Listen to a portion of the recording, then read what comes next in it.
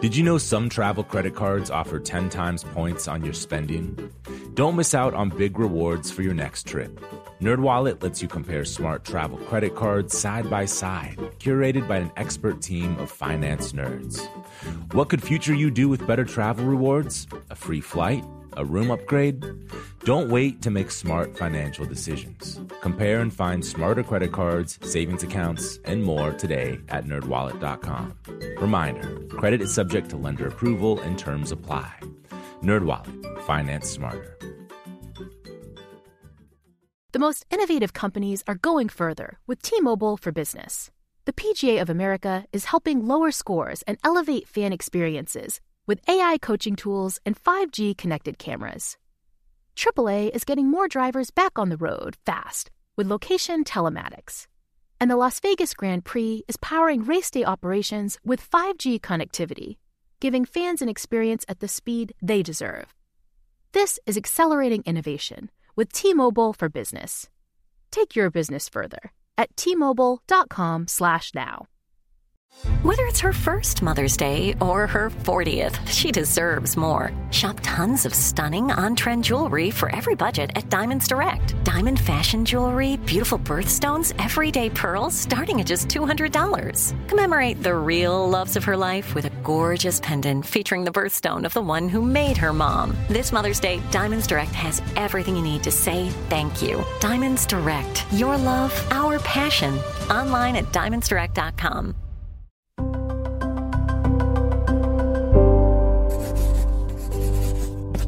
Pushkin.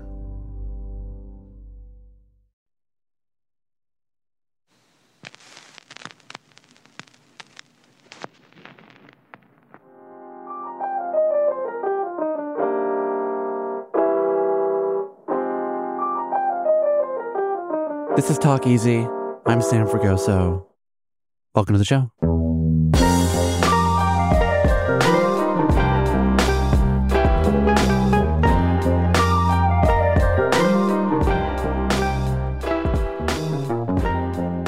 Today, over the long holiday weekend, we're returning to our conversation with actor Jon Bernthal. You've likely seen him in shows like The Walking Dead, We Own This City, and of course, most recently, Season 2 of The Bear. Although Bernthal is only in one episode this season, his character looms large, a kind of specter presiding over this group of Chicago chefs that are trying desperately to start anew. If you've not seen The Bear, you can stream all episodes exclusively on Hulu. Post-Succession, it's probably my favorite show on television, and because of that, we will be doing a couple Bear-themed episodes later this summer. But until then, this talk with Bernthal, when I look back on everything we put out in 2022, is a real highlight, and I should note that it's bookended by a dialogue around gun violence. At the time, we were just a week out from the horrific shooting that took place in Uvalde, Texas. And while it was a conversation firmly rooted in the moment, when I was re-listening to it this week, it could have just as easily been about America in 2023. If you've not heard our episode from this year with Congressman Maxwell Frost about these very issues, I would encourage you to check that one out. The other reason I wanted to replay this over the holiday weekend, beyond the timeliness and how great Jon is in The Bear, is because there's something fundamentally American about Bernthal's story. It's one of redemption, failure, tragedy, triumph, and everything in between. More than just about any guest in recent memory. He's incredibly, sometimes painfully honest about his journey and all the detours he took before arriving at the place he is today. And so with that, I hope you enjoy this talk with Jon. If you haven't checked out our latest episodes with actor Michael Shannon, activist Gina Rosero, comedian Sarah Silverman, and actor Oscar Isaac, you can do so wherever you are listening to this right now. As always, sharing the show with a friend, reviewing the program on your platform of choice, posting on social media, all of it really does help us continue doing the work we do here each and every week. So I just want to thank you in advance for the support, for listening and showing up as you do. I hope you enjoy the long holiday weekend, and I will see you back here next Sunday with a new episode. Until then, this is John Bernthal.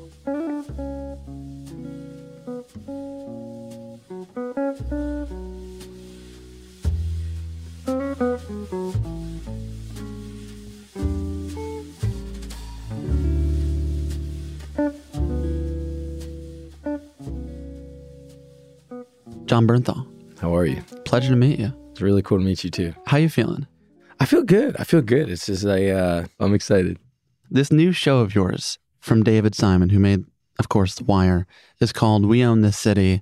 It's set in a pre and post Freddie Gray Baltimore around the police department's gun task force, which, as you know, was notorious for its widespread corruption. You've often said that you fundamentally believe in pursuing things that scare you. What about Sergeant Wayne Jenkins, the ringleader of this unseemly police force? What about that scared you? What about him scared you? Oh man, so much. One of the many reasons that I was super excited to do this and why I really went after this, and I know it might sound trite, but I would have run through walls to do this, was these are just issues that are super near and dear to my heart. And they're issues I've, for better or worse, had a lot of experience with. What are those issues? Issues of race, issues of policing, issues of police corruption. I feel like right now in this country, we're exploring these issues and the major kind of issues of the day in a super agenda-driven, polarized way. I feel like so much of the discourse today completely lacks nuance. I feel like there's so much flag waving, and I feel like the only way to really talk about these issues, which is getting harder and harder, is to dive into the wound of the issue and to explore the nuance and the complications and the complexities. And look, and I knew that with David Simon, George Pelecanos, and what they did with The Wire and just who they are and how they've done all their work is like, that's what they do. It's this weird kind of genre of journalism entertainment. And what scared me the most is that on the page and in a climate that's so unbelievably anti-cop and coming out of Hollywood, which is so anti-law enforcement right now, and which law enforcement is being held, the scrutiny in which law enforcement is held right now is at, I think, the highest point of any apex it's ever been held at. The way that the guy was written, the way that the guy's portrayed by Justin Fenton in his book, and the way that he's basically talked about on the streets of Baltimore, he's just a monster. And the thing that David Simon said to me, when we talked about doing this, can't just make him a monster. Got to figure out a way to make it more than that. And what I found out quickly about Wayne through my research was, beyond anything else, man, he was super devoted to his kids, and that everyone to a person, cops that he worked with, cops that he got to know really well, whose lives and careers were completely derailed because of their proximity and their friendship with Wayne. Every person said about Wayne that he was a devoted dad. And to me, engaging in behavior that had the potentiality to keep you from your kids that you love more than anything in the world. And for me, there's nothing more important to me in the world than my wife and my kids. The crux of that conflict was something that scared the shit out of me. As you run towards this thing, we're talking around the 2-year anniversary of George Floyd's passing, on the heels of these tragic shootings in Buffalo and Texas. And as you mentioned, you've spent a lot of time with police officers, Army vets, men and women in the line of duty. How have these experiences informed how you're thinking both about policing in America in this moment, but also this gun culture that we do seem to celebrate? Without a doubt, the relationships that I've been able to make in my career, technical advisors, cops, gang members, prisoners, soldiers, tennis coaches, whatever that is, I'm enormously grateful, and the relationships that I've made are sacred. I think for me, as far as your question about policing, these issues are super complicated. And I feel like, unfortunately, there's so much pressure out there to stake a flag, wave it with everything you've got and say, I'm on this side, or this is an anti-police piece, or this is a pro-police piece, or whatever you want to do. I just know that is like part of the problem. And whenever I get the opportunity to talk to people who have actually been in the valley and who have actually had boots on the ground and have actually walked the walk, what I find is what comes with experience is this unbelievable amount of empathy. The folks that are really like rubbing shoulders, the folks that are really living it in a day-to-day level, they can look on the other side and they can find things that they really respect and value in folks. I talk to cops all the time who talk about gang members that they really respect. They talk about qualities in gang members that they say, you know, this guy's a good guy. They also talk about, you know, real evil. They talk about things that they absolutely deplore, but they also talk about cops. They talk about guys on their own side that they really have no respect for. They talk about police brutality and how cowardly that is. And I think the same is true for a lot of the folks that I talk to in the criminal world. You know, they talk about cops that they really respect. And if these folks can sit down with each other and again, have empathy for each other, and you realize that they're so much more alike than different, why are we letting these conversations being led by people that live so far apart from each other, have no access to each other? And I really feel like the pundits and the experts and the celebrities and the politicians are the ones that are leading the conversations. And I just feel like I want to hear from the folks that actually live it. And I know that as far as my acting work is concerned, I gain the most insight from the folks that have really lived it. And that's not to devalue what these other folks do. It's tremendously important. It's the most collaborative art out there, and everyone has real value. But for me, as far as like information, as far as what informs my performance, it's the folks that have actually lived it. They've actually experienced things. It's funny, something happened.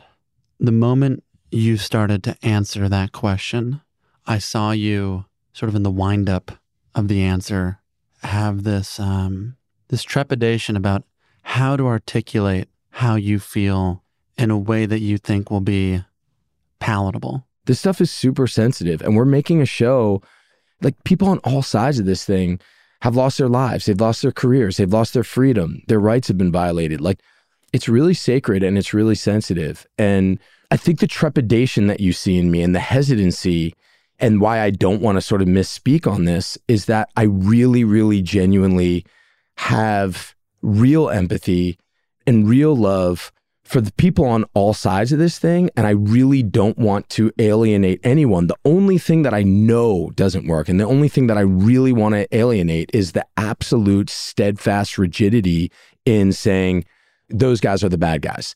I think that that's cowardice. And I think, again, we're making a show about police corruption in the height of the anti-police movement. You talk about my podcast, one of the biggest things that sort of fueled it and ignited it for me was, you know, in the wake of George Floyd, you know, I when that sort of came up and the movement and the uprising, you know, I went out there and I protested. I also saw on TV, I saw people throwing bottles at police officers. And yes, they were like masked, they were in riot gear, whatever that was. But each one of those people is a human being. That each one of those people is somebody's mom or dad, brother, sister, son or daughter. And like that really fucking affected me. Trust me, man, like I understand anger, like I understand rage, and I understand what, you know, watching what happened to George Floyd, what that brought up in me. But it was important to me to not say all police are bad. I would say that about any group. And so every time that I went out and protested, I also would stop by Newton Division. I would go, you know, say hello to my friends down there, and I would show some support down there as well. That was really important to me.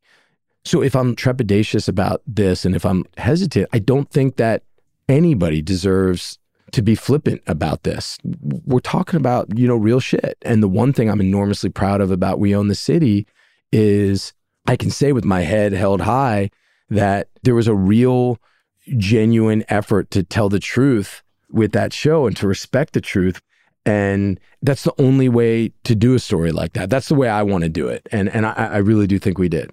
You mentioned a few times how you know anger and aggression. Mm-hmm. You're born in D.C., but grew up in a place called Cabin John, Maryland. Mm-hmm. Your father was a corporate attorney who you said liked animals more than people. You're the middle of 3 children. Your mother, in contrast, loved people. She worked as a social worker. Yep, that's right. You had this rather tranquil upbringing in a suburban home, which you seem to immediately rebel against the moment you could walk. Mm-hmm. You said in GQ in 2016, one of my first memories is of a kid picking on my little brother. My brother was in diapers, and I remember punching this kid in the face and realizing, okay, this is what I'm supposed to do. It was my job to be the tough guy, the troublemaker. Why was that your job? Oh man, I think I genuinely believe that like every person, and especially I think every boy, has his own sort of relationship with violence. And I think that for many in this country, the relationship sort of starts and finishes, and maybe this is a healthy thing, in the sort of first stage where they're just always scared of it. It's always something that just like scares them. They have no facility with it. They have no real experience in it. It's always something they want to avoid at all costs. And I think that there's real potential good and bad from having that kind of relationship with it. I think some people go a little bit further with it. It either scares them so much or intrigues them so much, or it causes them so much shame that they want to break through it in some way and they want to start experiencing it for themselves. And it's a beautiful book called Townie by Andre Dubus III, which I think is like the best examination, I think, of a sort of masculinity and fatherhood and man's relationship with violence. But you know what he talks about is like a membrane. It's a memoir, and it's about being this kid who's sort of picked on, and he's faced with the kind of all this kind of violence in his life, and he's constantly afraid of it. And then all of a sudden he sort of like pokes through this membrane and he finally starts to fight back. But then after a while he trains and trains and trains, and he becomes the perpetrator himself, and he becomes the monster. Until then he pokes through that membrane, realizes that, and then he eventually becomes an artist. He figures out a way to sort of utilize and transfer the fire of his rage and the fire of his anger and that violence into art and into positivity. And look, man, you said it. I had every opportunity as a kid. I always had a nose for trouble since I was little. I always wanted to be with the craziest kids, the roughest kids.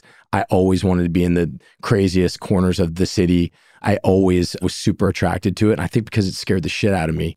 You know, my mom, who was a social worker, you know, she always talked about this thing called identifying with the aggressor. You know, like when I was a little boy, I was fascinated by Charles Manson. You know, for me, there was no such thing as the idea of this like crazy hippie who killed people and painted with their blood was such a foreign thing growing up in DC. It was like so foreign that I was just fascinated with it. And well, so you were interested in Charles Manson. I grew up, you know, fascinated in Michael Jordan. You know, there you go, dude. To each their own. To each their own. To each their own. Well, you're Chicago, you know. But I was fascinated with Michael Jordan too. But I think that there's something about that fear, again, that I, for better or for worse, I really ran towards. And I think that there's a big relationship with violence. I mean, I remember the first time that I got mugged as a kid, there was this unbelievable amount of shame, even though that it was a man that mugged me. I was a kid, and I remember calling my dad, and I had so much shame. I felt so violated. And, you know, I think one of the reasons why I've been so frustrated and angry about our justice system, and why I've been able to find so much kind of commonality and really love for a lot of people who have been incarcerated and who are working on their own sort of rehabilitation, and folks that have really explored with, you know, real violence and criminality, just by the grace of God, just by sheer luck of me being born into the family that I was born into, I got into real problems, you know, with the law. And it's something that I'm so far away from now. But had I been born into a different family, that would have been it for me. And I was faced with that situation so many times in my life. And I see so many people that just made stupid mistakes, just acted out of fear, just acted out of shame, just acted out of showing off for their friends, just acted out of a stupid mistake. And the process that they had to go through to get themselves out of it is so deeply and unbelievably unfair. And I have so much genuine respect and reverence for folks who have gone into that process, understanding how unfair it is, and then still being able to bring themselves out the other side. And I want to celebrate that. I want to shed a light on that. I think it's kind of all the same thing, that running towards the fear. Even at Sidwell Friends, the high school you go to, which is this kind of famous Quaker school that Chelsea Clinton, I think, went to a few years under you, you gravitated towards these dangerous people, as you said. You have this quote, "I always wanted to explore the most dangerous nooks and crannies of my city and see how far I could get away with things. When you have brothers who are super high achieving, I think I pushed the boundaries because I wanted to see, would they still love me if I did this?" Do you think part of that violent streak was about love? Sure. And I think beyond my brothers, you know, it was funny. I was talking to a guy last night, unbelievable guy, and I know him through a friend of mine that grew up in DC that we used to always rival high schools. We used to get in fistfights all the time. And, we saw each other sort of for the first time in a long time last night. And, he said something to me. He said, man, we grew up in sort of like the height of toxic masculinity, of just when things were just so, I never thought about it that way. But I do think that there was a thing, I loved these guys. I loved my friends so much. And I think this is something that happens to young men all over the world. I think in a lot of cases, the only way to sort of show your love for each other is to get each other's backs. And whether that's street fights or whether that's something more, whether that's playing football, whatever it is, there's something real there. When I was in Baltimore, going out on ride-alongs every day with these cops, and especially the sort of more aggressive unit cops. And because I remember I would talk to friends of mine about what would happen, going out every night in Baltimore in the Southwest or in the Eastern. And you talk about these stories and it's like, you can't talk about it with folks that weren't there. You get off of a, 8, 9, 10 hour shift and all you want to do is be at the bar with those guys. And there's such love because they're putting themselves in a situation every single day where they're legitimately getting each other's back. I mean, that's what good relationships are built on. They're built on loyalty. And so you have this way of testing it, which is like, honestly, a very toxic way because look, it led to me getting in a ton of trouble. And in a lot of ways, look, it caused a lot of trauma for me and a lot of damage for me. But I wouldn't change it for the world. But that quote about your brothers is a question of, will they still love me? It's a test of their love if you act a certain way. Sure. I guess I'm curious, why did you want to test that? Man, This is the first time you've moved uncomfortably in your chair. Oh, yeah. Well, it's also these tight ass pants, bro. But yeah, maybe. I mean, I think because the thing I just thought of that potentially made me uncomfortable is I just thought of my own son, my oldest. I see a lot of myself in him. I see him test all the time. Do you? Yeah. And I think that the number one quality that I admire and love and need with people that I get extremely close with is, do we have the ability to connect and reason with each other? And this little boy, since he was the youngest age, we could connect and reason with each other in the most palpable, cogent, and honest way. But then at the same time, there are times where it is impossible for us to connect. Like the chasm between us, anger or emotion, something comes in and it's just like, dude, it's like, where are you, man? And then I have another son. He's so much like my brother, perfect grades, perfect athlete. And I look at my oldest and I see him constantly testing.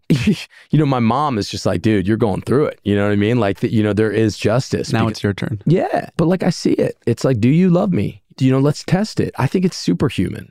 You're talking about that anger and trauma that you experienced growing up. For the longest time, the only way that you knew how to channel it were through acts of violence. Until, I believe, 1995, when you graduate high school and attend Skidmore College in upstate New York. There you were playing catcher on the baseball team. It's my understanding that the saving grace was this mistake you made in signing up for what you believed to be was a class called Intro to Theater. What happened? I was there to play baseball. I was there to party. I was there to basically be an asshole. And I was on probation when I went there. And it was like a big thing to even just be in the state of New York. And my whole freshman year, twice a week, I had to go to anger counseling and court-appointed classes with other people who had been convicted of stuff. So, I wanted to take the Intro to Theater class, which was supposed to be a couple hundred people in the theater. I thought I could just be kind of fucked up and watch movies like everyone else. It was sort of like a just get rid of your art requirement. But me sort of being the asshole I mistakenly signed up for Intro to Acting, which was a very serious 10-person acting class with a woman named Alma Becker, who ended up really saving my life. And it really is a testament to the power of teaching and the power of what happens when an adult really takes belief in a kid. Before she believed in you, there was this first assignment where she asked students to bring a prized possession, that meant a lot to them and tell the class why it meant something to them. Do you remember what you brought in? Yeah, of course. Yeah. I mean, everybody had to bring in an assignment and sort of share this super important possession with the rest of the class. We were all sitting on the floor of the studio, which I thought was so ridiculous because there was perfectly good chairs there. But, it was a theater class and I'd never been around theater people before. And people were sharing these possessions and just emoting in the most open. I'd never really seen anything like it before. One young woman brought her Blues Traveler CD that her boyfriend had given her. She's crying her eyes out. One brought, like, I think a pipe of their grandfather's.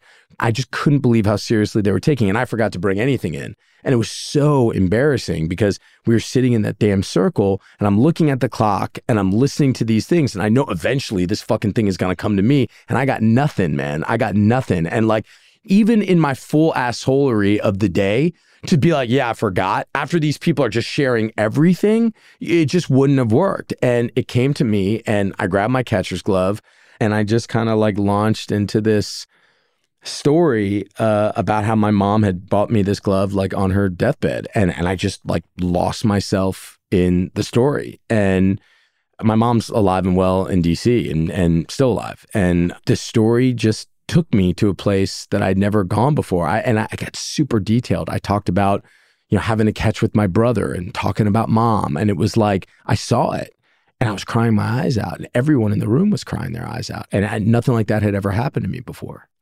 But what's crazy is that moment, which I ended up for years having so much shame about, because it was just lying, Alma at that point was literally and is, besides my mom and my wife, the most important woman in my life without a doubt. And I had so much shame about what I did. But that moment in that room, launching into this bullshit lie, was actually the exact kind of acting that I love doing, that I want to do, that I try to get into that pocket of, where you're going on pure imagination, letting your emotion flow. And even though it was all bullshit and all a lie and it was shrouded in shame, it was totally fucking honest at the same time. It's crazy. That moment changed my life. Not only did it change your life, but it moved Alma so much that she had faith in you as an actor to then later encourage you, as you said, to go to Moscow and study at the Moscow Art Theater.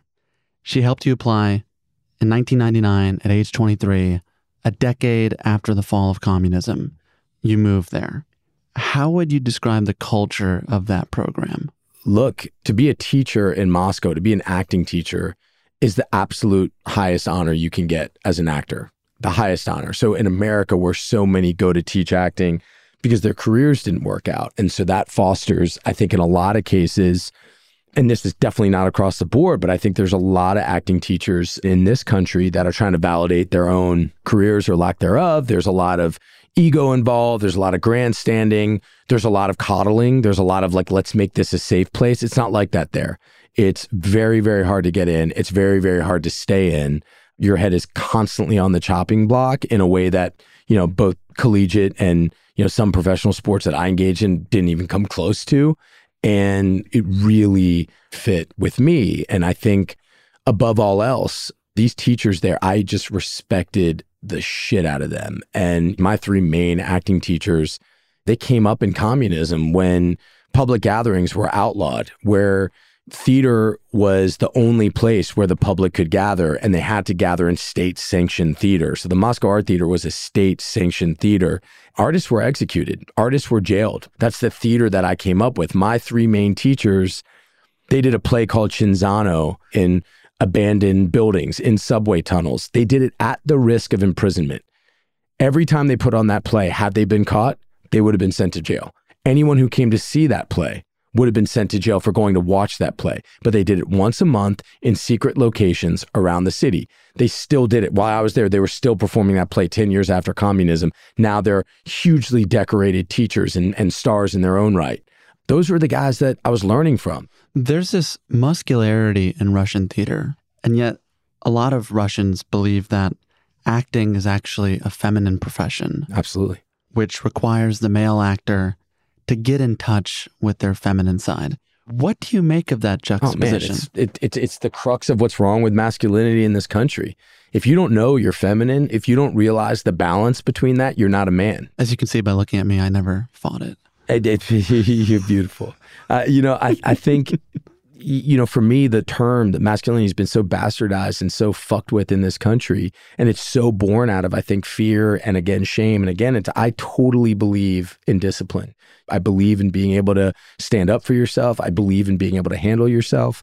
But I believe equally in your ability to have empathy for people, to be kind to people, to be open, to always aspire to be as humble as you possibly can, to crave opportunities where you don't know, to crave opportunities where you're the weakest person in the room, where you know the least in the room, to always look for people that you can learn from, to understand that in every single person, man, woman, child, or animal, you have something to learn from them. You have something to gain from them, not to think you have all the answers.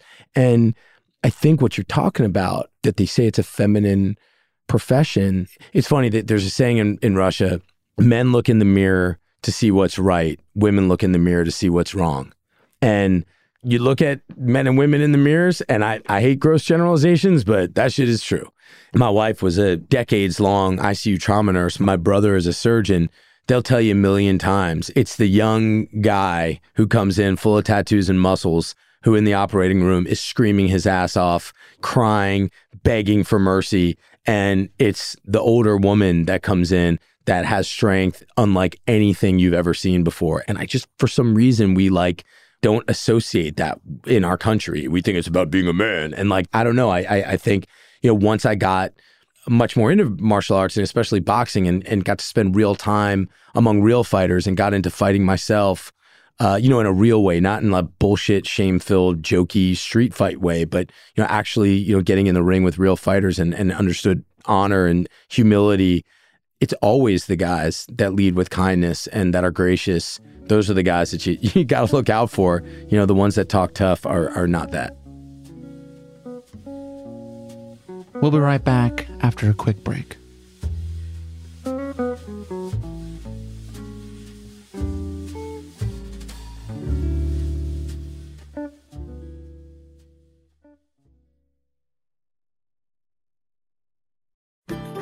As listeners to this show, you probably consider yourself pretty smart. But how smart is your wallet? When you're looking to upgrade your wallet, it's time to turn to NerdWallet. Their expert team of nerds has the financial smarts to help you find the right financial products for you. Before NerdWallet, you might have paid for vacations with whatever was in your wallet. But you could have been missing out on miles you didn't even know you were leaving on the table. Now you can get a new card with more miles and more upgrades. What could future you do with more travel rewards? A hotel upgrade? Lounge access? Wherever you go next, make it happen with a smarter travel card. Don't wait to make smart financial decisions. Compare and find smarter credit cards, savings accounts, and more today at nerdwallet.com. NerdWallet. Finance smarter. As with all cards, credit is subject to lender approval and terms apply. The most innovative companies are going further with T-Mobile for Business. The PGA of America is helping lower scores and elevate fan experiences with AI coaching tools and 5G connected cameras. AAA is getting more drivers back on the road fast with location telematics. And the Las Vegas Grand Prix is powering race day operations with 5G connectivity, giving fans an experience at the speed they deserve. This is accelerating innovation with T-Mobile for Business. Take your business further at T-Mobile.com/now. This is it. Your moment. This is your time to make your comeback with Purdue Global. When you come back with a Purdue Global degree, you create opportunity for yourself, your family, and your future. It's a degree you can be proud of, a degree that employers will trust and respect. Purdue Global offers working adults like you over 175 flexible degree programs to meet your specific career goals. These include associate, bachelor's, master's, and doctoral degrees and certificates. Purdue Global degree programs range from nursing to business to communication and more. Whatever your interest, we have the degree that will move you forward. You have the knowledge, you have the experience. Now it's time to get credit for the work you've done and earn the recognition you deserve with Purdue Global, Purdue's online university for working adults. You know you're worth it. We do too. So don't wait another second to get the degree that will take your career to the next level. Start your comeback today at purdueglobal.edu.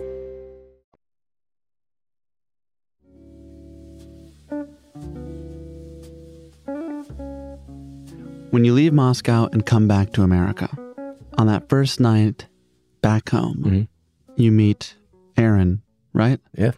Who would later become your wife. Yep. You mentioned that she was a trauma nurse. Her job carried the two of you forward when you were having a hard time finding work. In every way, emotionally, economically, every way. Still does. Yep. Thank you, Aaron. Mm-hmm. I'll thank her for you. Thanks, bro. Appreciate it. Love you, babe. She'll never listen. She doesn't listen to anything I do. Doesn't read it. Hopefully this one, it's Right.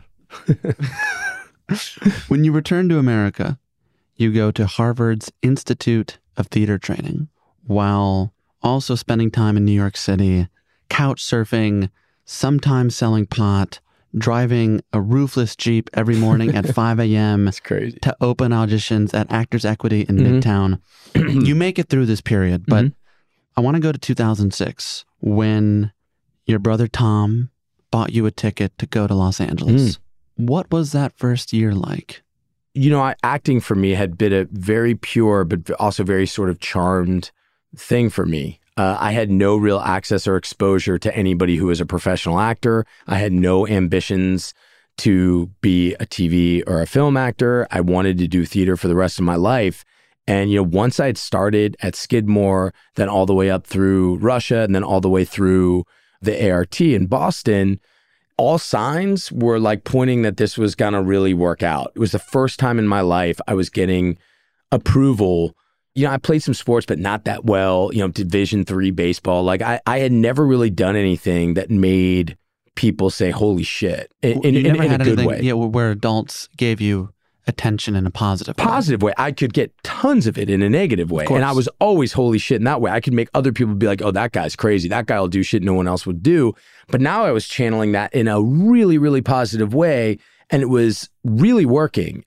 It sounds crazy, but I gained a connection to something much higher than me, a spirituality, where I started praying a lot. And I had a connection with something much bigger. And I really felt like, shit, man, you're on this earth to sort of do this. So when you came to LA, you believed this is going to work out. It's going to work out. It's going to work out. And it was just an unbelievably like rude awakening. How so? I'd always heard about sort of the rejection and how hard it was to kind of like make it as an actor, but I'd never experienced anything like it. I really believed that I was good. I really believed that I could tap into things that a lot of folks couldn't. I believed that I was special. That's dangerous, but it's also fuel. You have to believe that. You know, when you're coming up, you have to latch on to any bit of somebody saying, hey, you're good, or believe in yourself, or a feeling that you have on stage where you know you're actually reaching somebody or you're gripping an audience. You know, those moments are sacred and they're fuel to keep going. But my moments over the years that I got out of school, they were farther and fewer between. It just wasn't happening. It was rejection after rejection after rejection. And I was really acting out. What did that acting out look like? Oh, man, I was all over the place. I mean, it culminated in 2009, you know, getting in serious trouble once again. And that was sort of like, you know, finally my rock bottom, which honestly, man, like if, you know, I was getting into kind of real trouble from 1994 to 2009. I mean, dude, that literally is the definition of privilege, that I could get into that much trouble for that many years and not suffer really, really serious consequences. The night of July 3rd, 2009, you're in Venice, you're walking your dog, Boss, and as you walk your dog, this man who's hosting a kind of house party, I think on his porch, calls the dog over and says, this is my dog. You grab the dog back. He says, why did you take my dog? Then what happens? Before that happened, strangely, there was something going on with me that night. There was an energy that I had that was not right. What do you mean by that? I remember walking down in Venice that night already, and there was just something swirling about. Normally, when you talk about like sort of major events in your life, you kind of remember it after the major event happens. For me, it started way before. There was something going on. It might sound hokey, it might sound like bullshit, but it's the truth. When I went to this street corner, for some reason, I laid eyes on that guy. And, you know, you say that, it's like, okay, so was this premeditated? Like, was it, you know, it's like I'm saying that now. I laid eyes on that guy. There's something about that guy that I just saw. And he was, you know, 150 feet away from me. Then there was an older couple playing the didgeridoo, some people in their 60s. And that guy, as if it was like a movie, you know, I happened to see the people playing the didgeridoo. And that one guy walked over to the woman in the couple, picked up the didgeridoo and put it in his crotch, as if she was like playing his crotch. And her husband was completely humiliated, couldn't do anything, and they packed up their stuff and they walked away. Right at that moment is when he looked at my dog and said, "Oh my God," and called my dog over. So that's when that happened. And then, the guys, after he said, "That's my dog," they started to follow me. And yeah, I felt a hand on my back and, I turned around and I hit him. And then it was just kind of on. His friends started to rush me. I put my back against a tree and just was sort of fighting them off at the best that I could. But that guy, he ended up getting knocked out standing up, and then he fell down and hit his head on the pavement.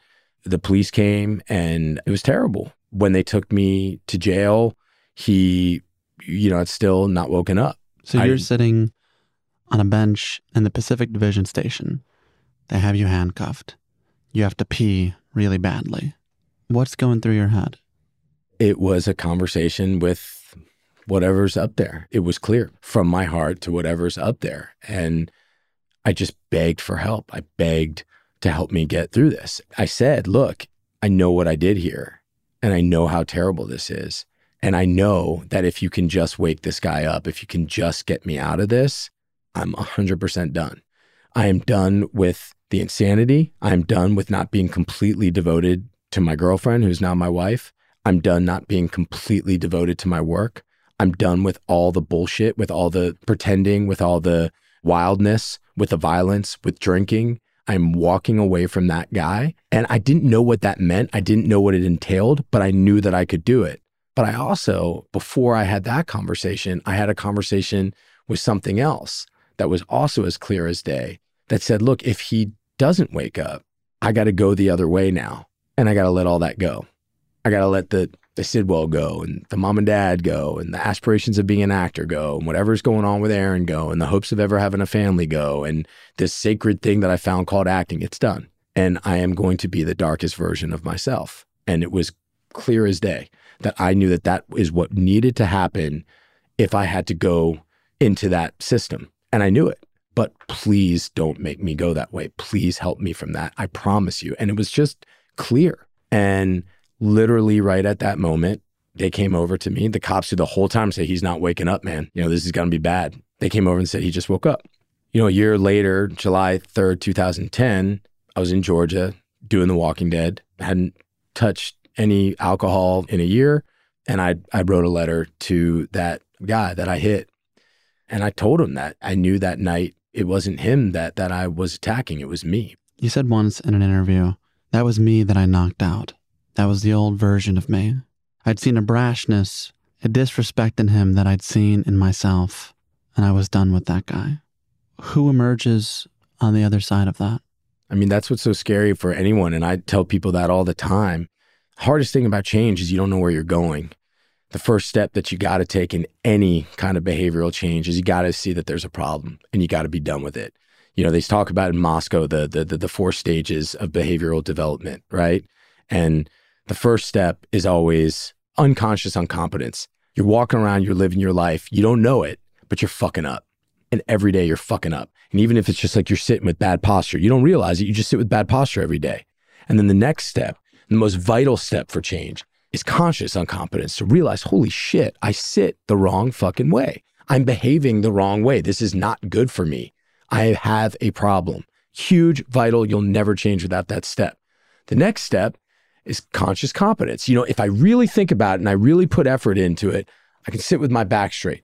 I can stop engaging in these kinds of behaviors. I can start living right. If I really think and I really work and I really get the tools and I dedicate my life to changing, I can do it. And ultimately, you get to a place of unconscious competence where you don't have to think about it anymore. You're just that guy. And shame on me that it took me that long. But truth is, when it happens, it happens. And fuck, man, you're so blessed if you can see it, if you can feel it, and then you act on it. And you have to. The scary thing is that when you change, you're ripping out a whole part of yourself and you don't know what goes in there. So you got to start filling it with other things. You got to start filling it with art, with love, with reading, with what positive things that you can fill in that hole. But I didn't know how to be the not wild guy, the guy that went out all night, the guy that, was ready to do whatever at the drop of the hat. I didn't know how to be that guy, but I knew I wouldn't do that. So I had to start filling it with other things. And it happened remarkably fast.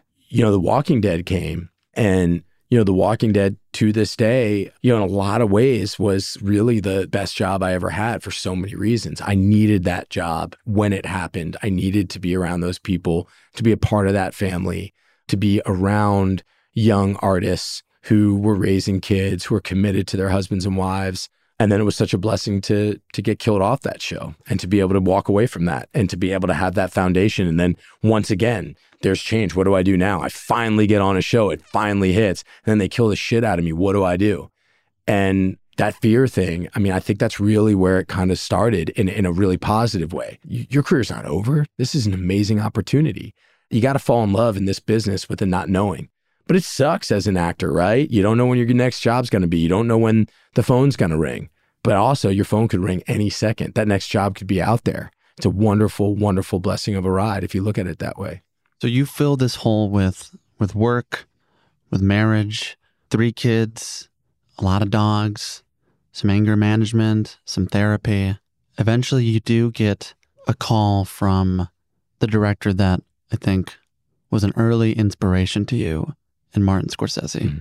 There's a scene in Wolf of Wall Street. I think it's a scene that probably changed the course of your career in many ways. And I thought if you're open to it, we can watch it together. Oh, cool, man. This is Jon Bernthal as Brad in Wolf of Wall Street. That's the attitude. You can sell anything. Sell me this fucking pen right here. You can sell anything, sell that. Go ahead. Sell me that pen. Can I finish eating first? I need tonight. Brad, show him how it's done. Boom. Sell me that pen. Watch. Go on. Let me sell this fucking pen. That's my boy right there. This pen. Fucking sell anything. Why'd you do me a favor? Why'd you name down that napkin for me? I don't have a pen. Exactly. Supply and demand, my friend. You know what I'm saying? He's creating urgency. You get them to want to buy this stuff. Convince them it's something that they need. You know what I mean? And that's the thing. All nuns are lesbians. What the fuck are you talking about, Otter? Think about it. They can't keep a dude, so they're gonna start fucking 4 fucking times, Kimmy. 4 times. Look, man, I there's so much to that, that I see. I think above and beyond anything else, it's like Scorsese sets a symphony. Everyone there is so free. Everyone there feels like they're 100 feet tall, and everyone there is urged and compelled to surprise each other. It made me trust my ability to kind of rework and bring my own ideas in, because the whole idea of the ketchup bottle was just an idea that I had. And unlike so many jobs and so many projects where actors are made to feel like you got to sort of pitch and lawyer for your ideas, it's not like that with Marty. Just come in and do it. And he surrounded yourself with such a talented crew and cast and background actors that you have this environment where you can just do things and people will just react to them. That's one level. I just knew that I wanted to play the annoyance of that scene and listening to these motherfuckers, and I could physicalize it by just saying to the woman who played the waitress that day, who, by the way, was a Broadway actress, that's who's doing background work. I said, hey, just do me a favor, bring me my cheeseburger last. So I'm already pissed off I don't have my cheeseburger. I got to listen to these fucking people. Then I said to the prop guy, I just need an empty bottle of ketchup.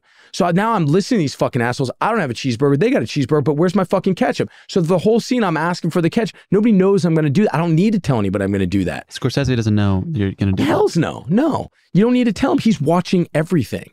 And then on the way to work that day, Leo was walking to set, and on the conversation that he had with the security guard for the day was, hey man, I had a job interview with the real Wolf of Wall Street, with the real Jordan Belfort. Oh yeah? Yeah. What he did is he handed me a pen, said, sell me that pen. Leo told us that right before we started shooting the scene. He told us that story. And in that take, he just happened to bring out the pen and said, sell me this pen. So it was all improvised, all live, fully working together. And then when I threw the ketchup bottle on the ground, everybody just reacted to it. And then without any cue, the background actress who's playing the waitress runs over with a new bottle of ketchup. It was every day, every scene, every take. And I felt with Marty, I just never felt, he's the mountaintop. He's my favorite director. He's the best of all time. His movies are my favorite. And he saw me. He saw every little thing that I did, every little idea. And his ability to make things so easy and flow so naturally and to capture the electricity of spontaneity while also preserving how sacred and special, those moments between action and cut are.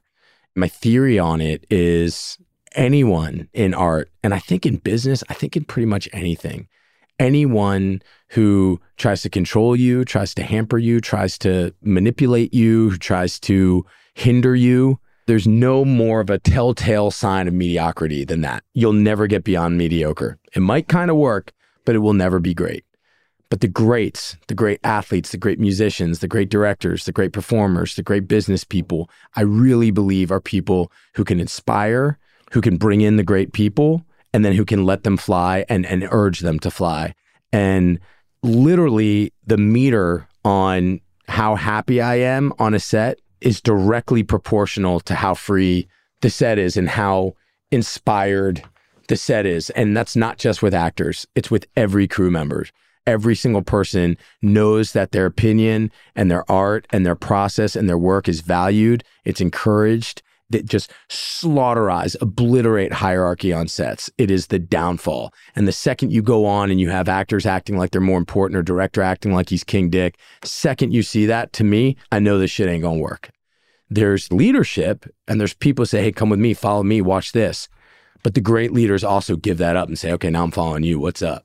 And it changed the way I work and really made me fall in love with screen acting in a way that I thought I would never, it would never happen, not in the way that I love theater acting.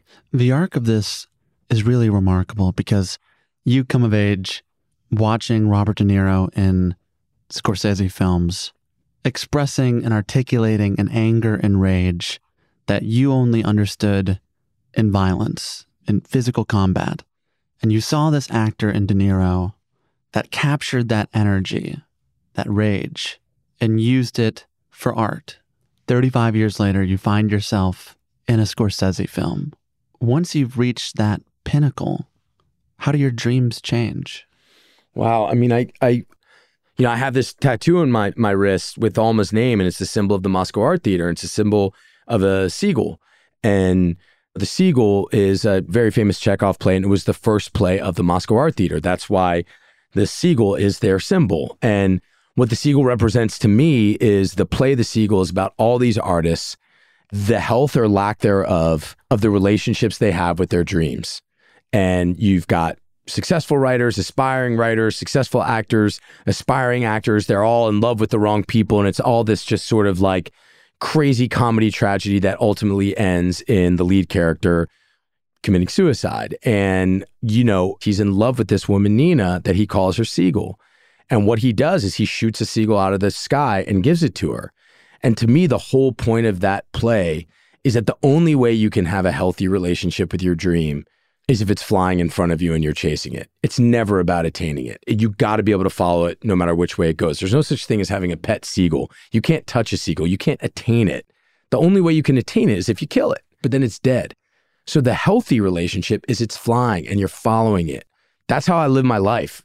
I've found days on set since then that were just as fulfilling, but I'm looking for more. I'm hungry to challenge myself deeper. I'm hungry to scare myself more. And I'm really hungry to create my own stuff. I'm just as hungry as I was, as you say, in 2006, when I was crying into my pillow saying this is never going to happen. But I think it's in a much healthier way. There's an excitement behind it. I'm enormously lucky and enormously blessed. As you move forward, you've renegotiated that relationship to chasing your dreams, to guilt and shame about the past. I keep thinking about your 3 kids. You were talking about them in the beginning. And you and I are talking on this week that is hard to even give language to it. 100%. What's happened in Texas. And I'm sure as a father, you've gone back and thought, how do I protect my kids? What do I say? And I guess as we leave, what do you say to your kids to move forward? Every morning that I drop my kids off at school, I always say the same thing. Be bold, be brave, be beautiful, and be kind. I say it to them every day. We failed, man. Like we failed. We failed. We've failed. We failed this earth and we failed these kids. And there's every generation feels like things are spiraling out of control. Things move faster and faster and faster. My hope is that somehow through art, through connectivity, and through the universality that comes with how connected we are now, that somehow kindness can spread, and that somehow the quadranting off, the isolation that is like gripping all of us right now is somehow delivered into the zeitgeist. And I know this is very weird, but like as uncool. It's not cool to just be staring at your phone all day. You got to go out and connect. You got to go out and seek relationships and find empathy. I think the kids, they got to see the world. They got to see other cultures. I just came back from Colombia. It seems like there's a lot less tension on the streets. There's a lot less posturing. There's a lot less worrying about how everybody else is doing what they believe. And there's a lot more folks trying to connect. I think you're right. But that thing you mentioned about how we failed this moment, that failure seems to weigh on you. Oh, yeah. Fuck yeah. Dude, for me, I don't know if you have children, man, but like something happens. It's like, I don't matter anymore, man. Like it doesn't matter. Like I exist for them. Like I do. I give anything up. I give my life up in a heartbeat for them. And I know the answer's got to come from them. And it's crazy to be in this country and to know that you're providing a life for your kids. You're leaving them in a place that's worse than what you had. So I think we got to prepare them. And I think that like that means in all ways. I don't shield my kids from stuff.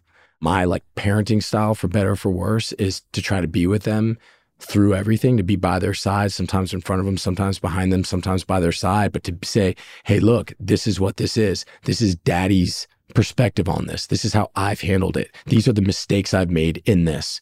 You're going to have to make your own choices. This is what I think you should do. You're going to have to figure this out. But fucking be brave and be bold and be beautiful and be kind. Like, be kind.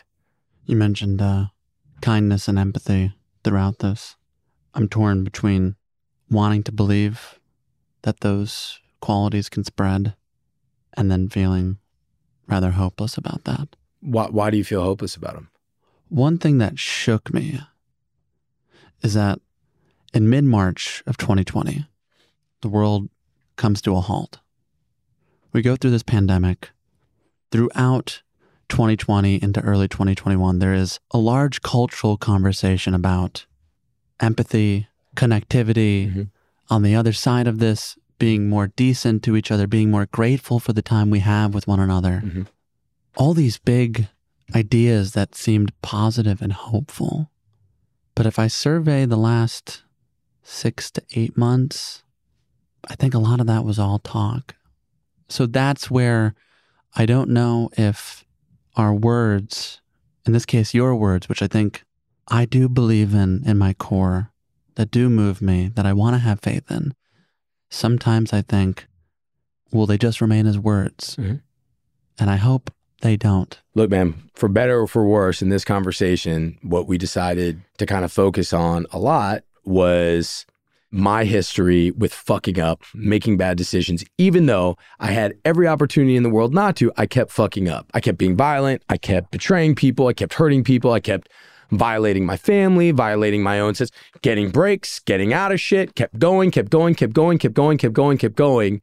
And believe me, man, every single time I got sent to the principal's office, every single time my dad picked me up from a police station or jail, every single time I did something wrong, believe me, man, I said, I'm done. I'll never do it again. Words, empty words. Were they empty? Maybe. Did I believe them then for that moment, that little fragment? Maybe. But just like anything else, it's a scale. And look, it's a scary fucking idea, but I think, man, this isn't going to be the last one in all these ways. But you better believe, like, I believe that humanity at the end, there will be a point where we say we can't take it anymore. Who knows when that moment's going to be?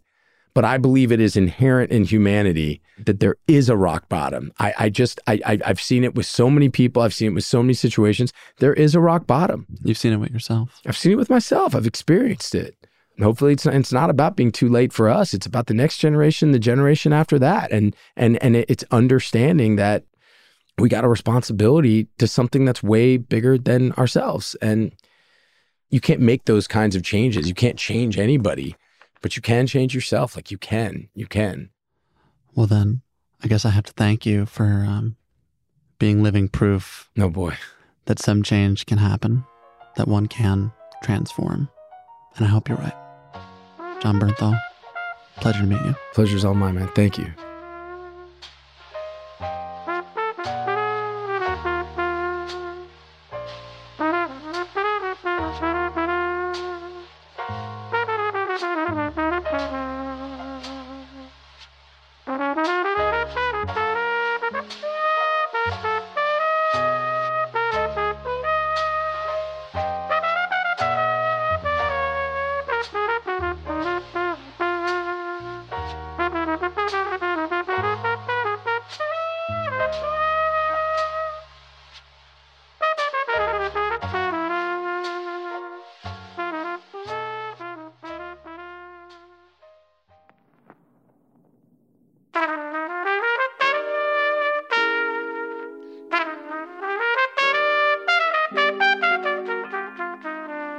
And that's our show. If you enjoyed today's episode, be sure to leave us 5 stars on Spotify, Apple, wherever you do your listening. I want to give a special thanks to Chase Lehner and the team at Narrative PR. Of course, I'd like to thank our guest today, John Bernthal. You can watch him in the new season of The Bear, streaming exclusively on Hulu. To learn more about him and his work, visit our show notes at talkeasypod.com. For more conversations with other great actors, I'd recommend our talks with Bob Odenkirk, Oscar Isaac, Matthew McConaughey, Michelle Williams, and Pedro Pascal. To hear those and more Pushkin podcasts, listen on Apple Podcasts, Spotify, or wherever you like to listen. You can also follow us on Twitter, Facebook, Instagram at TalkEasyPod. If you want to purchase one of our mugs, they come in cream or navy. You can do so at talkeasypod.com/shop. As always, Talk Easy is produced by Caroline Reebok. Our executive producer is Janixa Bravo. Our assistant producer is Caitlin Dryden. Our research and production assistant is Paulina Suarez. Today's talk was edited by Clarice Guevara with assistance from Caitlin Dryden and mixed by Andrew Vastola. Our assistant editor is C.J. Mitchell. Our music is by Dylan Peck. Our illustrations are by Shashanoy. Photographs today are by Emma Mead. Video and graphics by Ian Chang, Derek Gaberzak, Ian Jones, and Ethan Seneca. I also want to thank our team at Pushkin Industries, Justin Richmond, Julia Barton, John Schnars, Carrie Brody, David Glover, Heather Fain, Eric Sandler, Jordan McMillan, Isabella Navarez, Tara Machado, Maya Koenig, Jason Gambrell, Justine Lang, Lee Tal Molad, Malcolm Gladwell, and Jacob Weisberg. I'm Sam Fragoso. Thank you for listening to Talk Easy. I'll see you back here next week with a new episode. Until then, enjoy the long holiday weekend. Stay safe, and so long.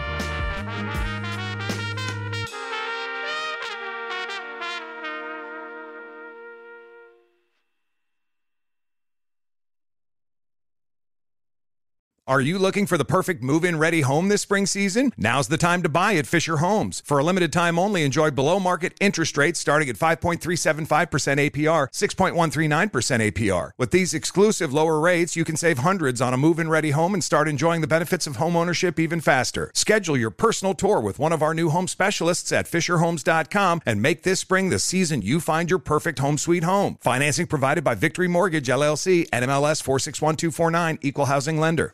Open a limited-time 11-month certificate at Kemba Financial Credit Union. At 5.25% APY, it's more than triple the national average, plus it's a safe and secure way to grow your money. Visit your local branch or kemba.org/CD for details. Offer expires May 31st, 2024. APY equals annual percentage yield. Restrictions apply. $500 minimum and $250,000 maximum deposit. Advantage status required. Comparison based on bank rate average. Federally insured by NCUA. Good sleep should come naturally, and with the new Natural Hybrid mattress, it can. A collaboration between Lisa and West Elm, the Natural Hybrid is expertly crafted from natural latex, natural wool, and certified safe foams to elevate your sleep sanctuary and support a greener tomorrow. Plus, every purchase helps fuel Lisa's work with shelters and those in need. Don't put off a good night's sleep any longer. Get a Lisa mattress today for a sound sleep tonight. Visit lisa.com/iHeart. That's LEESA.com/iHeart. iHeart.